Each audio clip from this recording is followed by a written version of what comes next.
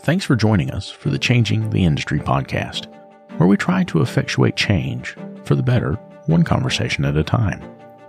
Part of that change is providing help for those that need it.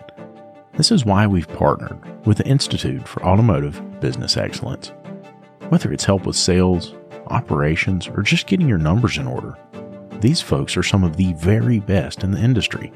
And for our listeners, they'll sit down with you and go over your strengths, your weaknesses, and the opportunities that are in front of you. They'll create a customized plan for how to move forward, absolutely free. That's right, free. And if your plan includes one-on-one coaching, they can also help you with that. There's no hard sales pitch, no obligation, just honest help from honest people. So if that's something that you think could benefit you, make sure you click on the link in the show notes. And now, on to the show.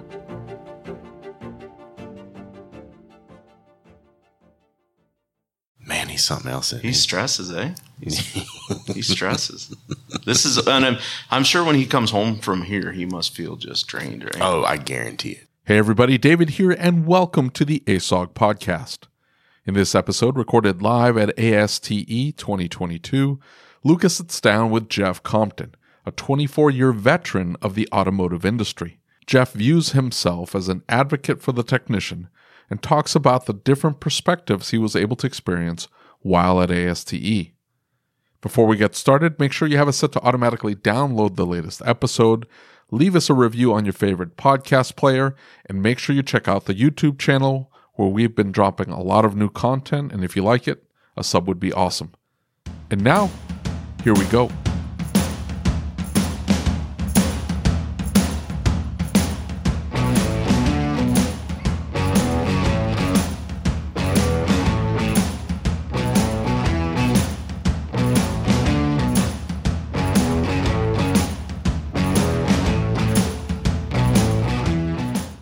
He's trying to remember, have I spoke to you before? Which I'm going through the same thing, right? People are coming up to me, you're that podcast That guy, right? You're that podcast guy. And I'm like, no, I'm just a dude that did 4 podcasts. I'm mostly famous for shooting my mouth off at a couple different Facebook groups. That's what I'm famous for. But well, so what do you, I mean, is this your first event ever? This is my first event ever. Yeah. What do you think? It's, knock on wood, that's not going to be my last event. Right. But it's life-changing. I can't describe it as any other way than that. If you're in this industry right, and you don't realize the power of what these events are supposed to be about and what they can do for you, right, you're not paying attention. Right. Well, and I agree, right? Like, this is where I got my change, right? Like, I started fixing things in my business. This is where it all started for me. And so I agree with you 100%. Yeah. You know, and we laugh because we call you Jaded, right? And I thought it was really interesting. It's on my name tag. It's on my information pamphlet. Well, so you took some classes, right? And like, so we had discussed this. Yep. Instead of just all technician classes, I thought it would be really good if you would take some classes for something like management and some sales classes to kind of get a different perspective. You took some classes. You got to hang out with some of the management guys. Tell me, what's your takeaway? So my first day was all day with Cecil. Okay. And it's about writing service. It's right. But there's so much more to what he's saying that even if you don't write service at your job, even if you're not an advisor, even if you're a tech, and you think one day I'm going to be my own owner, what Cecil and guys like Rick talk about, that's the change that's going to be putting the industry where it needs to go, in the direction that it needs to go. You can't. I was in within 2 hours and my mind was blown. It's at the same level that when I sit down with a guy like Brendan, my mind gets blown. Because the way they talk about it is on next level. You know what I mean? Yeah. Like it goes past just running an auto shop into psychology, marketing, self-esteem issues, right? Right. You all don't charge enough, stinking thinking because of you don't believe it'll work. Right. You know, and he's got 25 years of success background to prove that it does work. Right. He says in 20 some years, 2 shops that he has not been able to turn around, and both locations issues within the location. They could have taken that, dumped it 10 miles in either direction, and it would have been just like everything else. But it's just a situation between. Well, so, when we talk about that, right? Like just a few years ago, right? 2 years ago, me and you've been friends for a long time. Yeah. Just 2 years ago, you were hardcore against what these guys were teaching, right? And so I'm curious about that. Like, and I'm not saying either one of you were wrong, but now you've had a chance to sit in a class with them. Does it change your perspective of what they're trying to accomplish for the technician? I think the perspective changes because I realize that when you're talking to those guys, again, of the 1%. Yeah. The 1 to 5% that actually are with a different mindset, and they're teaching it. And like a lot of things in this industry, the sad part is it's falling on deaf ears. There's always not enough hours in the day. There's not enough time on my phone to connect with the correct people. I'm too busy lamenting about the same old problems, or I'm too busy trying to put out this fire that happened at the shop today, or that fire that's going to be all week, and we forget that, like you said to me, you have to be the change that you want to see. Right. If you're not going to be part of the change, then you're only going to be an obstacle for the people that do. If you want to have any input on being what you want it to be, you have to be involved. Yeah. You can't just sit there and cry about it. You have to do something. I agree. And so here's the next question for you then is, and look, ASOG itself, the group, supports a certain way of doing business, right?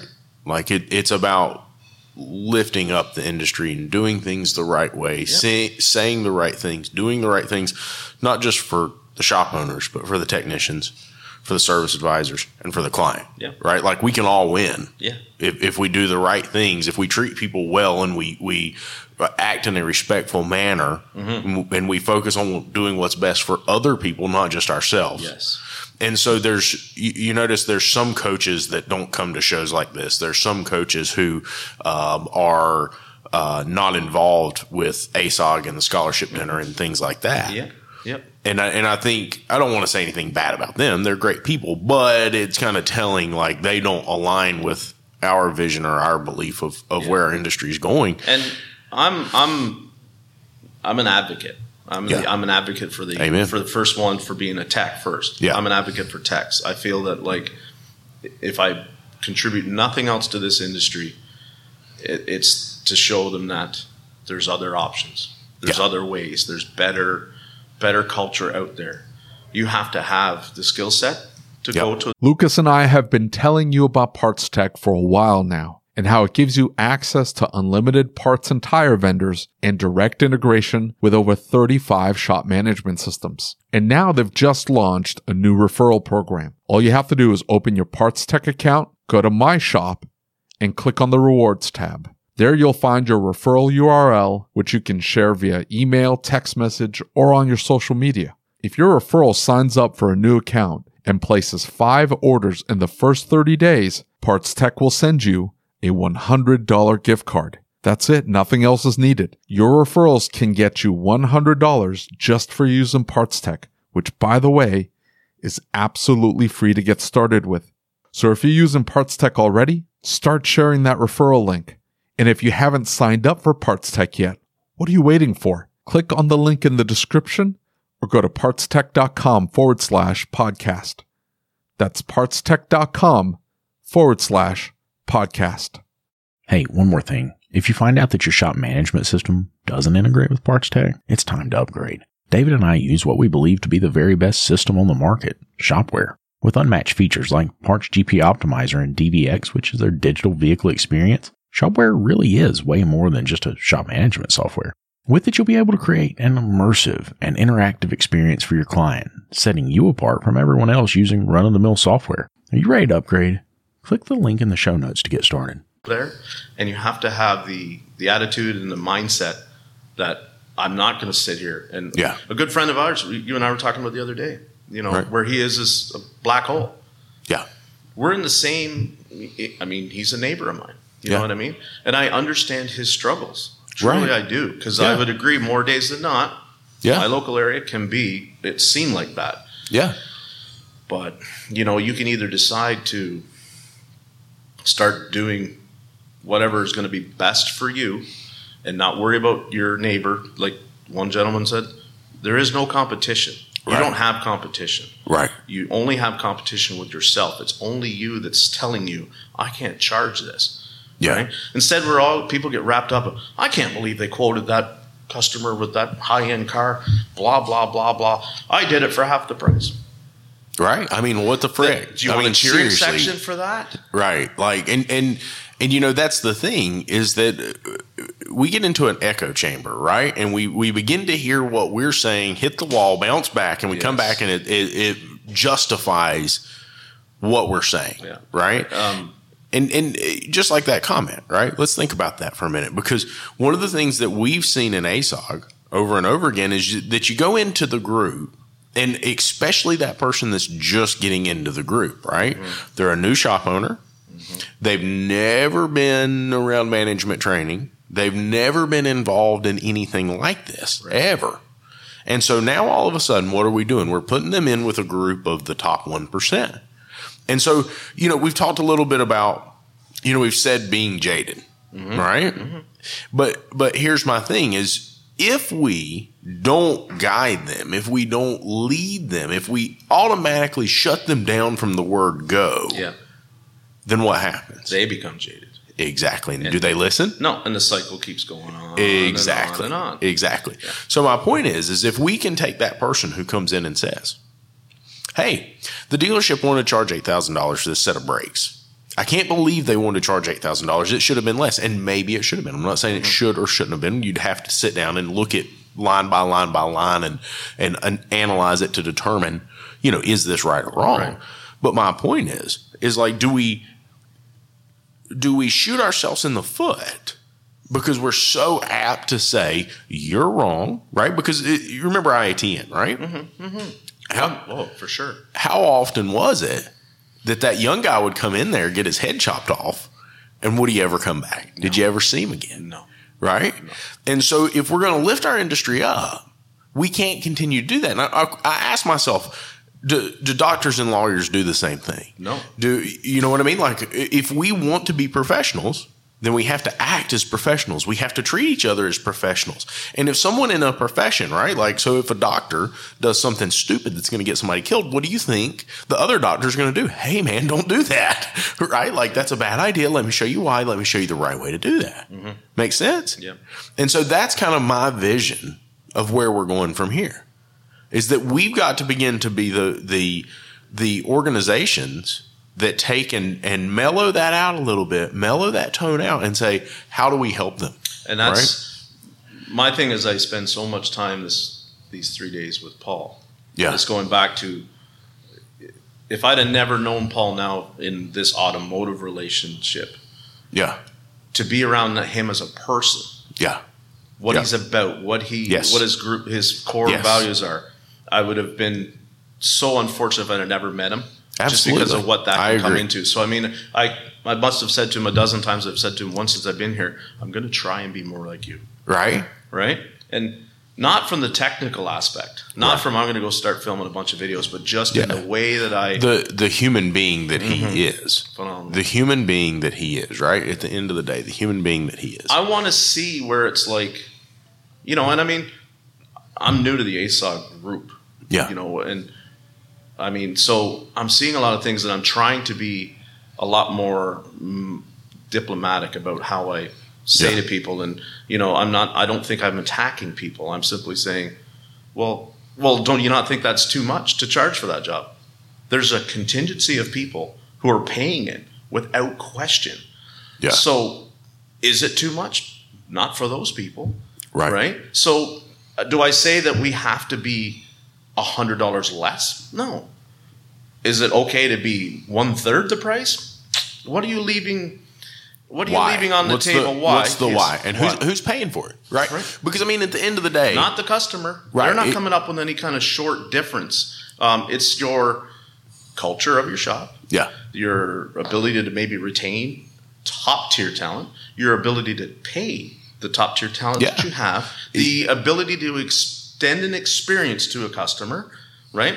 The steak or the sizzle. You're selling both. Right. And if you're shortchanging yourself or someone else, no matter how you look at it, right? Like if it's less, somewhere, somehow, somebody's getting less. So when you see a shop close down because they can't retain talent, they can't, the tooling left them by the, do you ever see the customers come along and set up a picnic in the a barbecue in the parking lot and try and raise money to keep that shop going? No, man. No. They go, I wish that John's Auto had still been there because I would have been down the road. Now I'm stuck at this place and blah, blah, blah, blah, blah. You have to keep the people, your family, as you and I talk about, your family within your business is ultimately what keeps that ship on the water and not grounded on the sand. And here's the thing. Is I've often asked that when we look at businesses, right? Like, do you think that your client, when you can't afford to put your kids through college, is going to come pay for it? No. Do you think that, right? Do you think that they're, when you have a heart attack, do you think they're going to take care of your family? No. I'm not saying they don't care about you. Right. I'm not saying that your client doesn't like you. That's not the point. The point is it's not their job to take care of you. That's your job. Yeah. Right. And so I think shop owners subsidize the repair. Cecil, emotionally discount. Yeah. They emotionally discount. They subsidize the repair for the client with the money that was supposed to pay for their retirement. That was supposed to take care of their family. Right. And so the point is then our industry does not improve because you got Joe Blow down the street that never made enough money. He had to keep the cheap shop. He had to keep the overhead low. Yeah. So he didn't have the right tools and the tools weren't updated and nothing. I had to install the customer supplied parts because 3 other shops and within 5 miles of my shop, they all do the same thing. Dude, we don't care. Right. We don't exactly. care. You sit through a course and explain to someone, have explained to you why you don't do that. And you should be able to walk out of that course and go, tomorrow, I'm going to try it. That's like I saw in ASOG, somebody said, you can always try something. If it doesn't work, you can back it off a little bit. Yeah, you don't have to go and start bump your door rate $50. Absolutely. But you can go bump it 10 tomorrow and try that. Yeah, right? Of course. It just makes me, because I've sat, it always, in the breaks between the classes, we're always talking. It's like, I've been doing this 30 years. I've been doing this 40 years. And, you sit there with some people and it's like, and it's always been tough. It's always been the same. Well, that's why we're here. Yeah. It's because I don't want to see it before I'm done. I don't want to see it be the same. I want to see it better than when I got out of it. And here's the thing is everybody compares themselves to the shop down the street. A, you see their highlight reel, so you can't really see what's going on. B, when you compare to them, you don't know what you're comparing to. No. Right? You don't know what their finances look like. You don't know what their P&L looks like. You don't know, well, I'm going to price just, a few dollars off of them. Right? I can tell you that a Mercedes-Benz dealer, their numbers, their margins have to be what they are to still be in business next month. Oh, yeah. Right? They Absolutely. have no choice. And so I was going to bring that up. Let's think about this for a minute. We've for years set our prices based on what the dealerships set their prices. Dude, they've got a whole sales team subsidizing the cost of maintaining that service facility. Plus, they don't fix what we fix. Plus, you have to remember, and they don't like you to talk about it, and they're not always going to admit it. Every dealership out there, right?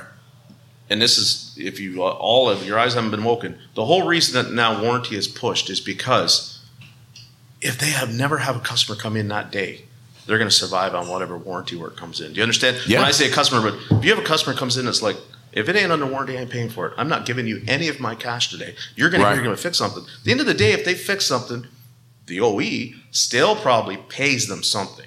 Right. So what is their margins in Matrix? Well, it's a whole lot different than Lucas's shop, David's shop, my shop, because they can get by on that. That can carry them through the lean time. Exactly. Do you not think for a second that they calculate into their labor rate, their operating cost is that? So when you go down the road and you go, I gotta be less than the dealer.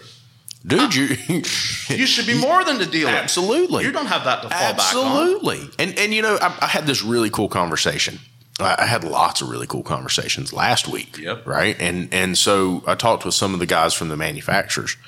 And one of the big things is we know we need the aftermarket. There's zero doubt. We need the aftermarket. We need you guys to fix cars. We can't fix all the cars. Yeah. And they acknowledge that and they say that and they know it.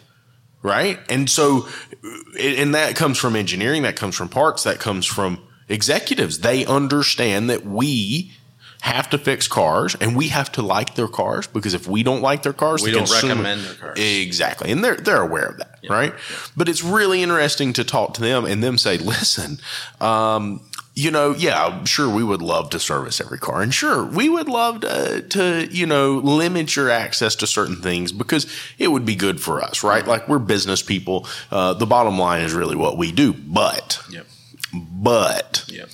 our big concern is if you were repairing a car and it's not safe and you guys are not training properly, that's an issue for us. Because the turnaround, if it looks, and we've seen it, right?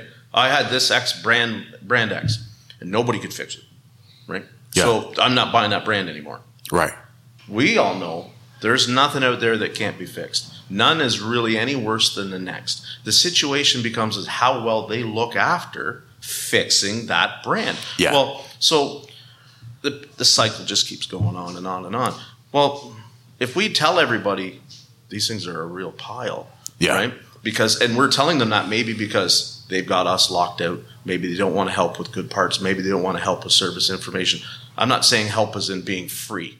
Right. Yeah, listen, it's not fair that I got to pay for service information. Absolutely. And scan. You want to charge me $25 for 3 days to get on and program customers? Yeah, of course. Why not? Right. Because there's a cost associated with it. It costs millions of dollars to come up with that technology. I got to make that back. Yeah. What a mind-blowing concept that they get it. And they've got it for 100 years now. And everyone else is like, I got to do it for as little as possible. Yeah. I'm so tired of that. I am too. So tired. I am too. You know? And like I said, I think that the fact that they acknowledge, right? They acknowledge that we are going to be here. Yep. They're not trying to get anything over on us. They're not trying to do anything. And I mean, listen, they're business people. They're always going to be trying to get something over on somebody else. That's just how it is. It's competition. But in the same respect, they're pretty aware of the fact that, hey, look, these people need access to this. Mm. How do we do it? The things, and I told them, I said, look, the things that frustrate me are the inability to get it all in one place, right? Like, so if you go to OEM One Stop, you can go to all the websites from that one website. But the point is, I got to go to this website and register, and that website and register, and that website and register. That sucks. And that might be an obstacle that we never get to go past, because you've got to get that brand to play nice with this brand and that. And I don't think that's ever going to happen. It's been $1 billion of deals and billions in sublets and stuff that didn't go perfect pudding. And all of a sudden, we're like, they're just people too. Yep. They're going to remember things. They're going to be jilted about certain things, and it's like, we're in the $1 billion business. Yeah. But I mean, at the same time, I look at it like this. I used to think 10 years ago, not even 10 years ago, probably as recent as 5 years ago, the OEs were going to stamp out the aftermarket. And I can tell you that if they have tried, they have failed miserably. Because when you sit with these people, you realize that they will die on that hill before they will allow that to happen. And they're not, it's in a lot of ways, the brains that they think they have at the OE level, you've got people out here that are way above. And for everything that you think I've got X here, they're already Y, Z. Yeah, and listen, that's been acknowledged, right? That's been acknowledged that we've not done a good job of keeping that extreme high level talent, because there's not enough room for that extreme high level talent, right? They are looking for a bigger challenge. They are looking for something more. They're looking for more than one brand. They're looking for that very, very complex problem that we see once every 3 years. Yep. Right. They know that. Yeah. And so, I think that the fact that they acknowledge we're here, they acknowledge that we're not against each other, but they stand back and say, man, you guys are a mess. Yeah. Right. Yeah. Like, ooh, that doesn't feel very nice. No. And, I mean, you can understand why there's apprehension, because you didn't build, whatever we want to call the turd pile of the week in terms of reliability. You didn't build a Chevy Cruze, right? Yeah. You didn't build it. Yeah. You only fixed them. So you don't want all of a sudden everybody to be like, wow, they're not that qualified to keep fixing my Chevy Cruze, and I'm not even at the dealer anymore, right? The customer's not there. Wow. Meanwhile, for a lot of people, a Cruze can be a pile, but it's like, it's just routine for them. Yeah. We just fix them, and then we fix the other 10 makes and models, or 10 models within our make, and then we go on, right? Whereas everybody in the aftermarket seems like, well, I don't see that, but I see that, and I see a pile of them, and they're crap. Yeah. Well, they have a set of standards that they need to see. The service information is not written to make people go through impossible hoops. It's written because that's how they need the proper repair to be done, so that their customer, because just because it was in your shop doesn't mean at one point it wasn't their customer. They built the darn thing. Yeah. So in a way, they're still a customer of Chevrolet. When they drive a Chevrolet, they are a Chevrolet customer. Yeah. They don't have to buy it at the dealer. Yeah. They don't have to be the first owner, but they're still a Chevrolet customer. So they don't want them to be driving around in something that they detest. Now, certain circumstances and whatnot, a lot of people, I've driven old junk, I detested it. I had no choice. It's just because, but it wasn't the fact that it was the brand that it was. It's the fact that it was 20 years old. Right. And probably had not been maintained before the fact. No. And so, and maybe that's another area where we've not done a good job, right? Because we as the aftermarket said, hey, we'll just fix the thing that's wrong with it. That's right. Well, we'll just fix the thing that's wrong with it. Yep. And now 20 years later, when they hit a bump and the strut blows through the top of the strut tower, well, why did that happen? Well, because nobody maintained the car. Nobody understood. Right? Exactly. And there was no professional standing there saying, hey, listen, you need to do this, and this. Yep. This is how you maintain For it. 2 years, I've been driving into Quick Lubes. Quick Lubes roll it over a pit.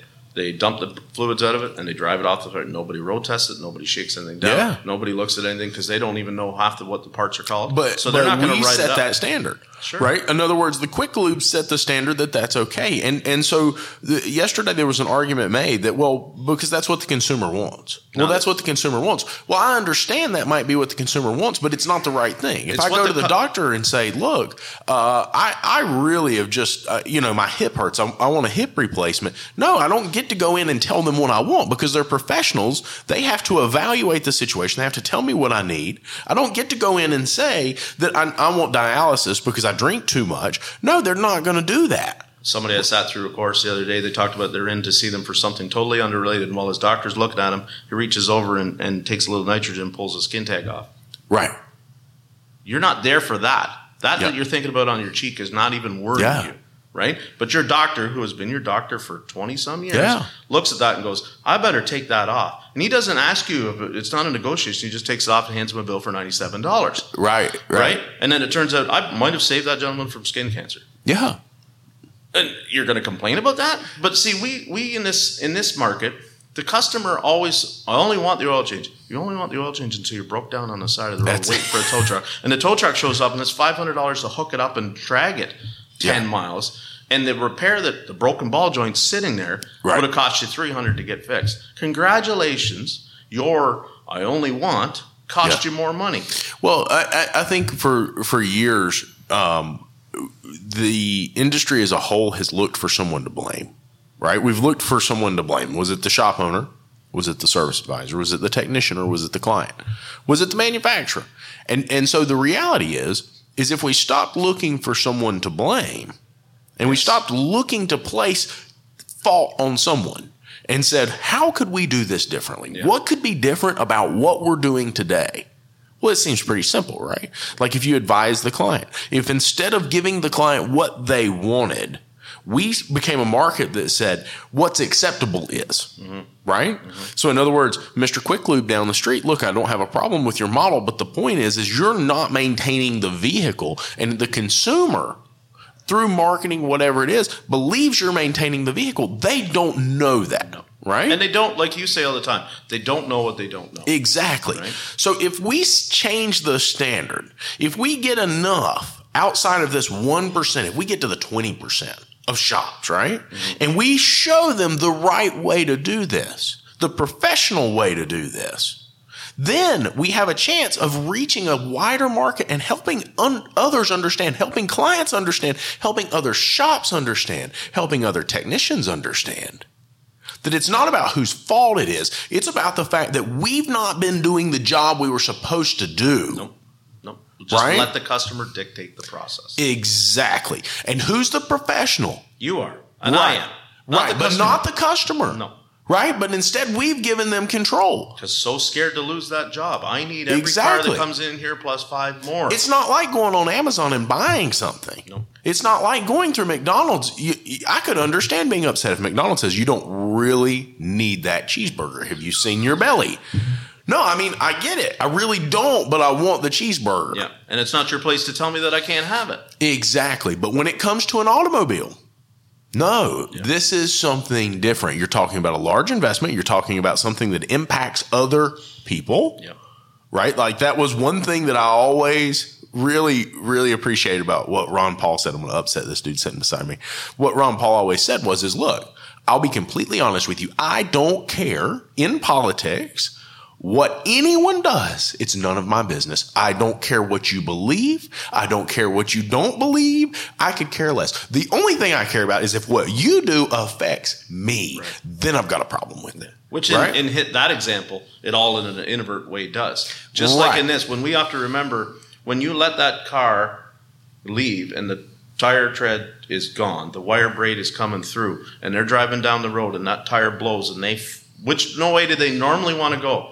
Well, they normally want to head away from traffic, but oftentimes they wind up hitting another car. So there's somebody completely innocent, totally oblivious to your issue with your vehicle, and you hit them. You think about that being your mom.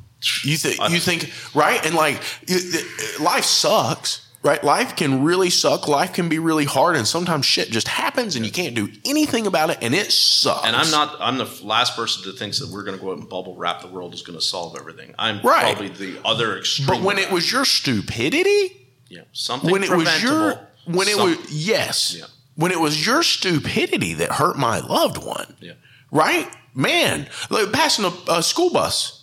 Right? Come on now. I work on a pile of them. Right. Like you pass that school bus and my little boy's walking in front of it and you hit him, boys, you going to have a bad day, right? Like I'm not going to be okay with that. Nope. And so it's the same thing. When do you get to judge that? And I think that's the point, is that we're an industry that the work we do directly affects other people, right? You don't just get the choice to say, no, we're effing professionals. Yeah. Right? We are effing professionals. It's our job to make sure the car's safe. It's our job to make sure the car's reliable. I did a class a while back and we were talking about the fact that all of these things, like the battery, that's a safety thing. And everybody's like, why is a battery a safety thing? Well, because when you're sitting in a mall parking lot at 11 o'clock at night, right before Christmas, and your wife's out there and the car won't start, you don't think that's a safety thing? People used to never understand why when a car came in and the battery hold down was missing and it was bouncing around in the tray that I immediately failed it. And they're like, it's just a battery. Well, it is until I hit a giant bump and it hits the hood and it arcs across and we wind up with a fire under the hood and you've got a less than perfect fuel line and all of a sudden we get some sparks and you're burning on the side of the road. Yeah. It's not just a battery hold down. It is part of a complete system to keep the car operating and safe as it was intended. I know it sucks. I work in rust every day. My buddy Brian, we talk about this all the time. They come out and go, how do you guys deal with that? You just deal with it. Right. It just is. It has to be done. I don't even care to put a ratchet strap to hold the battery in. Right. Right. But the battery was meant to be secure. It has to leave secure. I'm not interested in, they said, well, listen, I only do I do free battery installs. Right? I make X on the margin of selling the battery, and if the bolt's missing and the hold down's gone, I don't care. Mrs. Smith needed to get started today, and she needed to get to work, and I sent her out there, and I'm going to pat myself on my back until my shoulder is sore. Congratulations. But the reality is that is not being the advocate for the customer that they think they're getting. For them. She didn't know when she drove in that the battery was missing the hold down. Yeah. She didn't know that the bolt was going to break in the tray when you took the thing out. But the difference is you have to pump the brakes and say, sorry, this is going to take a little longer. It's going to cost a little more because we have to do this. I'm tired of people going, listen, I still did a good thing there. Okay, you got Mrs. Smith going again. Now you did something that she wasn't aware of. Well, you heard me tell the story about my attorney and his brake job, right? Like he had this truck. It's a Nissan pickup. He takes this truck in somewhere, and they do brakes all the way around. Pads, rotors, backing plates completely rusted off of it. Had to have brake lines. Dude, the truck comes to me later. Oh, right. He drives out and he pushes the clutch and it won't stop. So he's got to, yank it in neutral and shut the truck off and have it towed. It sits down there for a couple months.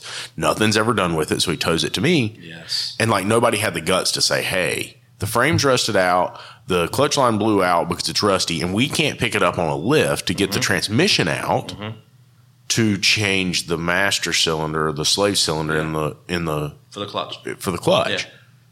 Yeah. So now you have a problem with having that conversation. Yeah. Well, yeah, because we just sold $3,500 worth of brakes. Why? Yeah. Why? Well, because it would have upset the client. Dude, I don't care. That's people always ask me, why do I go back to that frontline episode I always talk about, right? The thing on death, right? Because it is so impactful.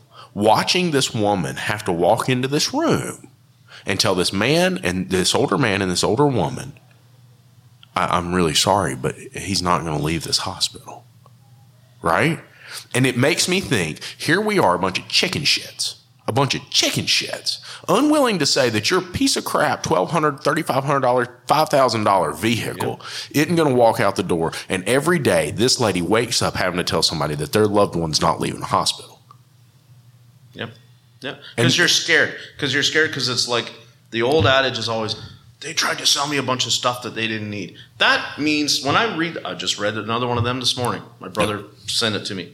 That means that A, they didn't communicate to you effectively what it is they're going to do. Am I involved in that transaction? I don't know what they did. I don't know. Right. And it doesn't matter. But if you left and you paid for it, and they didn't explain it to you, first of all, some of that's going to be on you.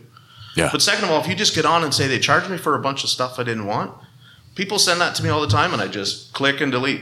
I don't know the story, so it doesn't matter. Yeah. To you, it's always good. You thought you were going in for your twice annual oil change, and you came out with $1,000 in services. Well, so look, here's the deal: is I've got a guy who he posted some nasty stuff about our business in like an online group. And so I called him out, and he like replies with all this like diatribe of stuff that makes no sense, spellings all over the place. And eventually he like came back and said, "I just look like an idiot for even posting that," and what, blah blah blah blah blah. Smartest thing you've said so far. And so here was his thing: is he said, "I've seen these estimates that you've given people, and I see where you recommended all these things. Okay, and so that's what you're using to judge me." Yeah, because you told these people they needed all these things. Were you there for the presentation? No, he wasn't. No. So you didn't hear me say, Mr. Client, what I'm going to do is I'm going to evaluate the whole vehicle, and I am going to go over every single aspect that I can see. I do not have a crystal ball. I'm going to give you an evaluation for this vehicle so we can both know its condition, and you have an idea over the next 6 months to a year of what life with this automobile looks like, because I don't ever want to make a repair that when you pull out of here, something else breaks and you say, Lucas, if you'd have told me about that, I wouldn't have done it. Yeah. I don't want to be in that spot. It has nothing to do with selling you everything on the list. It has to do with informing you and making you an informed consumer. So when you make a decision, I gave you everything I could so you know what the frick I'm talking about. Amen. Imagine if, and it scares me too when you see the guys and they're like, one guy in the class the other day, he's like, he does a pile of engines. Right? He does a lot of heavy line work, and we've talked about that, how the margins could suck, and lots of shops. Our buddy Sean Miller doesn't even want to. If he could never do another one, he'd be cool with it, right? Because by the time it goes out to his standard, it wasn't really worth doing. Yeah. But I look at that and I go, that just scares me when those guys talk about doing that much, because it's like, how many times did you put an engine in it, and next month the fuel pump cracked up? And the guy's, okay, well, I know that the fuel pump's not attached to the engine, but are you sure you didn't leave something unplugged or blah, blah, blah, blah? Like, just having to have the conversation of, I did $3,000 worth of repair, and now it's something else. It sucks. It's a car. It happens. But just having to, okay, well, let me look at it, and I probably won't charge for the diagon. Nope, it's for sure. It's the pump. We didn't have to do anything. I know I said I wouldn't charge that. There's money gone. Yeah. Whereas if it's just like, in, out, everybody's let them know completely this is what the car is going to need. I mean, we know this, X, insert X and Y model and make is prone to do this. You're the second owner of it. We can tell it's never been done. Don't be shocked if your Ecotec Chevy needs a set of chains and it's like that. Don't absolutely. Be shocked. Here's the deal is I think about this often. Because we've talked about technician pay, right? And as we talk about technician pay, one of the things that I often think about is the fact in the past I had a technician who came to me and constantly needed more money. But the more money I gave them, the more money they spent. They have financial responsibility for themselves. You can't just look at the owner of a business, I don't care if it's McDonald's or whoever, and just continually say, I need more, I need more, I need more. You have personal responsibility. Sure. Right. And so it makes me wonder, do we have personal responsibility for where our market is? And I'm not just talking about auto repair. Okay, I want you to think about this. I'm talking about skilled trades as a whole. Mm-hmm. Are we personally responsible for how we ended up? Are we personally responsible because we've allowed this standard to be set? So from the financial aspect to the reputation aspect, all of these things, right? As an electrician, oh, yeah, man, I really don't like codes, and I really don't like this, and I don't like that. And I don't like the way the inspector has to come in and check everything. And I don't like having to be licensed because, man, that sure is a lot of work. Yeah, I get it. It is. But it forces the market to move forward. Mm-hmm. It forces a level of safety. And we're 100% responsible for it. Right. 100% responsible. It's not like, I'm sure, electricians, plumbers, 50 years ago would have loved the fact that everything wasn't a ground fault. Because they cost more, and now I got to adjust it. But when I go in there and quote a job, it's going to cost X. Well, people don't die in bathtubs as much now, right? Like, exactly. I mean, it's just, so does it suck that it's constantly evolving and it constantly costs more? But look at our customer base; they want constantly evolving. They want reliability. Yes, they want sustainability. Right. And we focused on one thing. We focused on price. Yeah. And so we've allowed the market to really become something, this monster, right? Because now it's so big, it's hard to encompass. It's hard to fix because we've said, we'll just cobble that together for you.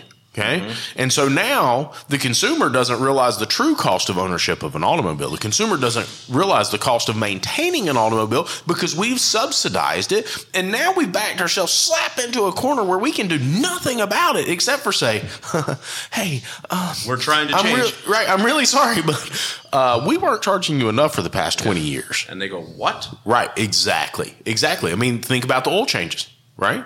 An oil change used to be $29.95, $19.95. Now just the oil alone is $100. Yeah.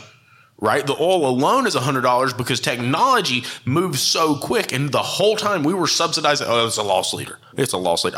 Bullshit. Yeah. Right? It could be a loss leader. I get that. But if you're paying for the damn thing to get them in the door, that's bullshit because what you're doing is you're devaluing the entire market. Yeah. Right? Exactly. You're not devaluing the job. You're devaluing the whole shop when they come in there. Because to that customer, I'm only in that shop for that. Exactly. I only go to Midas back home. Not me personally. I only go to Midas for oil changes. You go to Midas for oil changes. $34.95. You get yourself a free set of wiper blades, right? And I've had 100 customers. If I've had one when they've been in my shop say, I go there and I never get anything else done because they try to sell me a bunch of stuff. I just want the oil change. It's $34.95. It's cheap and they can get me anytime. That's why I'm here in your shop. And I'm like, yep, I can't do an oil change for $34.95. Right. I can do one for $59.95, and I can put the right oil and the better filter in it. But I understand if you want to spend $34.95, I get it. But it puts us against each other because that tech in that bay or that service writer decided that it needed X, X, and X, and I look at it, and of course opinions will always vary somewhat, and I go, I might not have called that yet. I always try to say it that way. I don't say you never need it. I try to say, I wouldn't have called that yet. For sure, you'd have come out with way more information from me than you will for them. But I wouldn't have necessarily put it as, if we're going to put priority 1, 2, 3, I wouldn't have had it at 2. I might have had it at 4. Right? Because I'm much more concerned about the wheel bearing that they didn't even know about that's loose for a wheel coming off. I'm much more concerned about that than I am about the oil seepage from the engine. Absolutely. And just the other day, and we've talked about this multiple times. I should probably drop it before I get.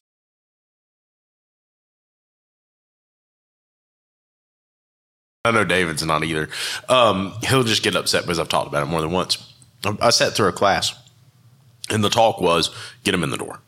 Say yes. Get him in the door.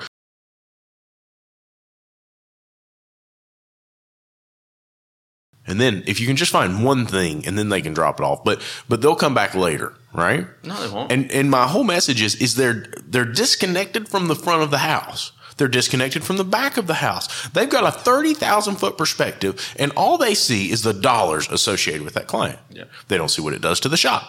They don't see what it does to the technician. Oh, well, Bob, hey, listen, we took too many cars on. I'm just going to need you to stay a couple hours. Yeah. Or I need to listen. Our car count's getting really a lot. We're going to start opening up on Saturdays. Yeah. And you've been there 4 years, and you're like, Saturday's my day. Mm-hmm. Well, we'll let you have Wednesday off. Oh, perfect. Right? So when everybody else is at work. When do I get 2 days off consecutive? Well, 3 times. No, you know what? I started this job with the intent of not having to work Saturdays. I'm not working a Saturday. I don't believe that the industry was ever the right thing to do. Right. But here's the point, though, is that this person, 30,000 feet, sees that client as a dollar sign. Mm-hmm. Okay? And they say, okay, you just got to say yes. You just got to get as many cars in the door as you can. Just stack the cars in, and then we'll figure the rest out later. Okay? We'll work it out. Are you the one that's in the shop figuring it out? No. Right? You're not. No. You're the person who's standing up here, and the tout in the class was as well. Don't worry, I'm going to show you how we can make all this work. Well, trust me, I'm a shop owner. I know how all this works. You either stack so many cars in the shop and you upset a client, right? Because it doesn't get done. You overpromised and underdelivered, right? Exactly. You jump up and down and you scream at your technicians because they aren't working fast enough. They're not getting enough done. How dare you break that bolt off and make that job take longer? If I'd have been, back in my day, I'd have never done it. Shut up. Right. Or, and here, look, I know you guys take a brunt of it. But you want to know who really takes the shit into this stick? And that's the service advisor standing up front trying to explain to Mr. Client, hey, I'm really sorry. I'm not going to be able to get you done today. Mm-hmm. Mm-hmm. Well, it's okay. We all upset clients. It'll be fine. Nah, man, when you have a personal relationship with that person and you let them down, it sucks. I know. I mean, David's going through it right now. I went through it last week. We've made little mistakes. We're human beings. We make mistakes. This is a thing. You and I talked about that week that you had where it seemed like everything that could have went wrong. Went wrong. And it sucks, dude, because you want to make these people happy. You want to help them. You want to make your product the best product for them possible. Yep. But at the end of the day, it can't always happen. And the more people we shove in the shop, right? That's why I'm a big fan of doing the 300% rule, right? We evaluate 100% of the vehicles. Mm-hmm. We create an estimate for 100% we estimate 100% of all things that are yellow or red. Yes. And we present all of those things. Yes. Right? That is how we do it in the shop. It's not about original concern, safety, cosmetic. Exactly. That's how Cecil put it. Exactly. Right? And so what does that do? Well, and then original concern can be trumped by safety. I don't care if you came in here and you wanted ice cold air conditioning and there's no brakes left. Guess what? If I'm working on your car, if you only got $1,000 to spend and it's $1,000 for an AC compressor, $1,000 for the brakes, if I let you go out of there with cold air in a car that doesn't stop, I'm not happy with myself. And I'm not doing anyone else out there. Not a professional. Not a professional. Right? And so at the end of the day, though, let's think about it. What does the 300% rule do? And everybody says, well, it sells more service. No, it doesn't sell. It's not that it sells more service. No. Can it sell more service? It can. What does it do? It informs the customer. It informs the client. It gets the riffraff out of the shop, so we're not ending up dealing with high stress. At 5%. Exactly. And now all of a sudden we've got a car in the shop that we can say, this is a good client. This is a good car. I know it's safe. I know it's reliable. I've acted as a professional. I'm an advocate for the customer. Exactly. Right? Exactly. I'm an advocate for a guy like me in a bay somewhere. Exactly. And I want to be an advocate for a customer. But my industry for too long has not advocated for the customer in the right way. They've not advocated for the customer. They've not advocated for the technician. They've said that a lot of times. Right. But they've advocated for their own pocket. I don't even know that they've advocated for their own pocket. I think most of the independent shops have advocated for the client. They thought they were advocating for the client. They thought they were giving the client what they wanted, but they assumed. They didn't know. They didn't have the data that said the client wanted the car to be safe. They advocated for the client by allowing the client to dictate the process. Absolutely. Wrong. Absolutely. Yep. You know, and even then, right? So I had a story, same shop, the last one I told you, they put a set of brake pads and sent the client down the road, and the pads had been metal to metal. They were into the rotors. Mm-hmm. But they measured them and they said, well, the rotors are thick enough, and I really don't think that they've got enough money to do this, right? And that was their exact words. I don't think that the client has enough money, and I would upset them if I recommended rotors too. So we just didn't put rotors on it. And never asked whether the customer even had enough money, just made the assumption. Right, exactly. Yeah. So what they do, they send them down the road, and then they come to me a week later, and they're like, man, when we go down the mountain, and dude, I mean, we've got some big mountains, right? Yeah. You've not seen them, but we've got big mountains here. I saw them flying in. Right? Yeah. And so as you come down, right, like you're coming down the mountain, and they're like, hey, it's got a really bad pulsation. It doesn't feel like it's stopping right. Can you take a look at this? Got a smell. Right. Yeah. And dude, so now the brake pads are going to wear out super quick. It's not driving like it should drive. Call them and say, hey, why? Did I miss something? Well, I didn't think they would really want to do that, so I didn't tell them. Yeah.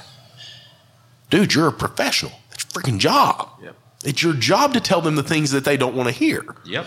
And you're not supposed to be the nice guy. You're not supposed to be the hero. Yeah. You're supposed to be, yes, friendly, professional, put on a good... You want to look like a professional. Your appearance is important. But at the end of the day, you shouldn't be so emotionally involved. And this is like Paul Danner and I talked about this. We've been talking about this probably every night. It is the thing I come away with as I get to know more of my customers in my shop as I'm working more and more on their cars longer and longer. I'm starting to know their situations. She's a single mom, right? Yeah. She lost her husband last year, right? Yeah. Like I don't know their financial situation, but at the end of the day, and I say it sometimes the wrong way where I say I don't care. Right. But what I mean to say when I say I don't care is that can't dictate the repair that the vehicle needs. Exactly. And because if it does, right, it comes down to the conversation we had about palliative care. Mm-hmm. At the end of the day, it does not matter. Poor David trying to get the door open. At the end of the day, it does not matter what you want. It does not matter because life happens, man. Life happens. It doesn't matter that that's what you want. They don't come in with a sign around their neck saying, I'm in dire straits here and I need you to do this for as cheap as possible. They come in with the complaint of my car is doing this and I need you to tell me what I need to do to make it stop doing that. And we too many times, we look at how they're dressed or we know too much about their personal situation and we emotionally discount ourselves. We kill our own confidence to say, I can get that job done properly the way I would want it done. I want to put 2 calipers on that. I want to put the best pads and rotors on that thing I want to flush that brake fluid. But it doesn't change the facts, right? Their situation does not change the facts. It does not change what a proper brake repair looks like. The required repair is still the required repair. Right. But for far too long, we've done the exact opposite. For far too long, we've moved the lines. We've changed the rules because such and such had this situation going on. Yep. Right. And so when everybody complains about me talking about the Frontline episode, that's exactly why, because that's something that the rules don't move. No. You don't have that freaking choice. And the judge in the court that day, when you go in there, if it should ever happen to you, and say you're in there because something that you worked on a week later had a catastrophic failure and somebody lost their life, your judge is not going to care that the customer said no. The judge will remind you, you're the professional. They're the customer. They're not expected to know what you're not. They're putting their trust in you. That when that thing leaves, it leaves better than it did. It leaves safe. Now, you can talk all you want about, and again, we can't, unfortunately, keep their keys. We can't we can't go out there and pull the tires off it and stop them from driving it. Right. But I mean, at the same time, if you might as well all learn, if you're going to commit to doing the repair and having the paper trail that shows that you touched Mrs. Smith's car, you better decide right now it's going to be done the way it has to get done, or it ain't going to get done at all. And the only way that this happens, the only way that this starts to be the norm, is if every technician assigns or if every technician commits to this, every service advisor commits to this, every shop owner commits to this, if nothing else, just in our little circle. Yep. Right? Now, I don't think any one of us would ever recommend selling something a car doesn't need. Nope. But I think that we would all recommend following a professional standard. Yep. Right? Yep. So in closing, question, would you recommend somebody come to ASTE? If I recommend you go to ASTE, I recommend you go any of these kind of events that you can attend.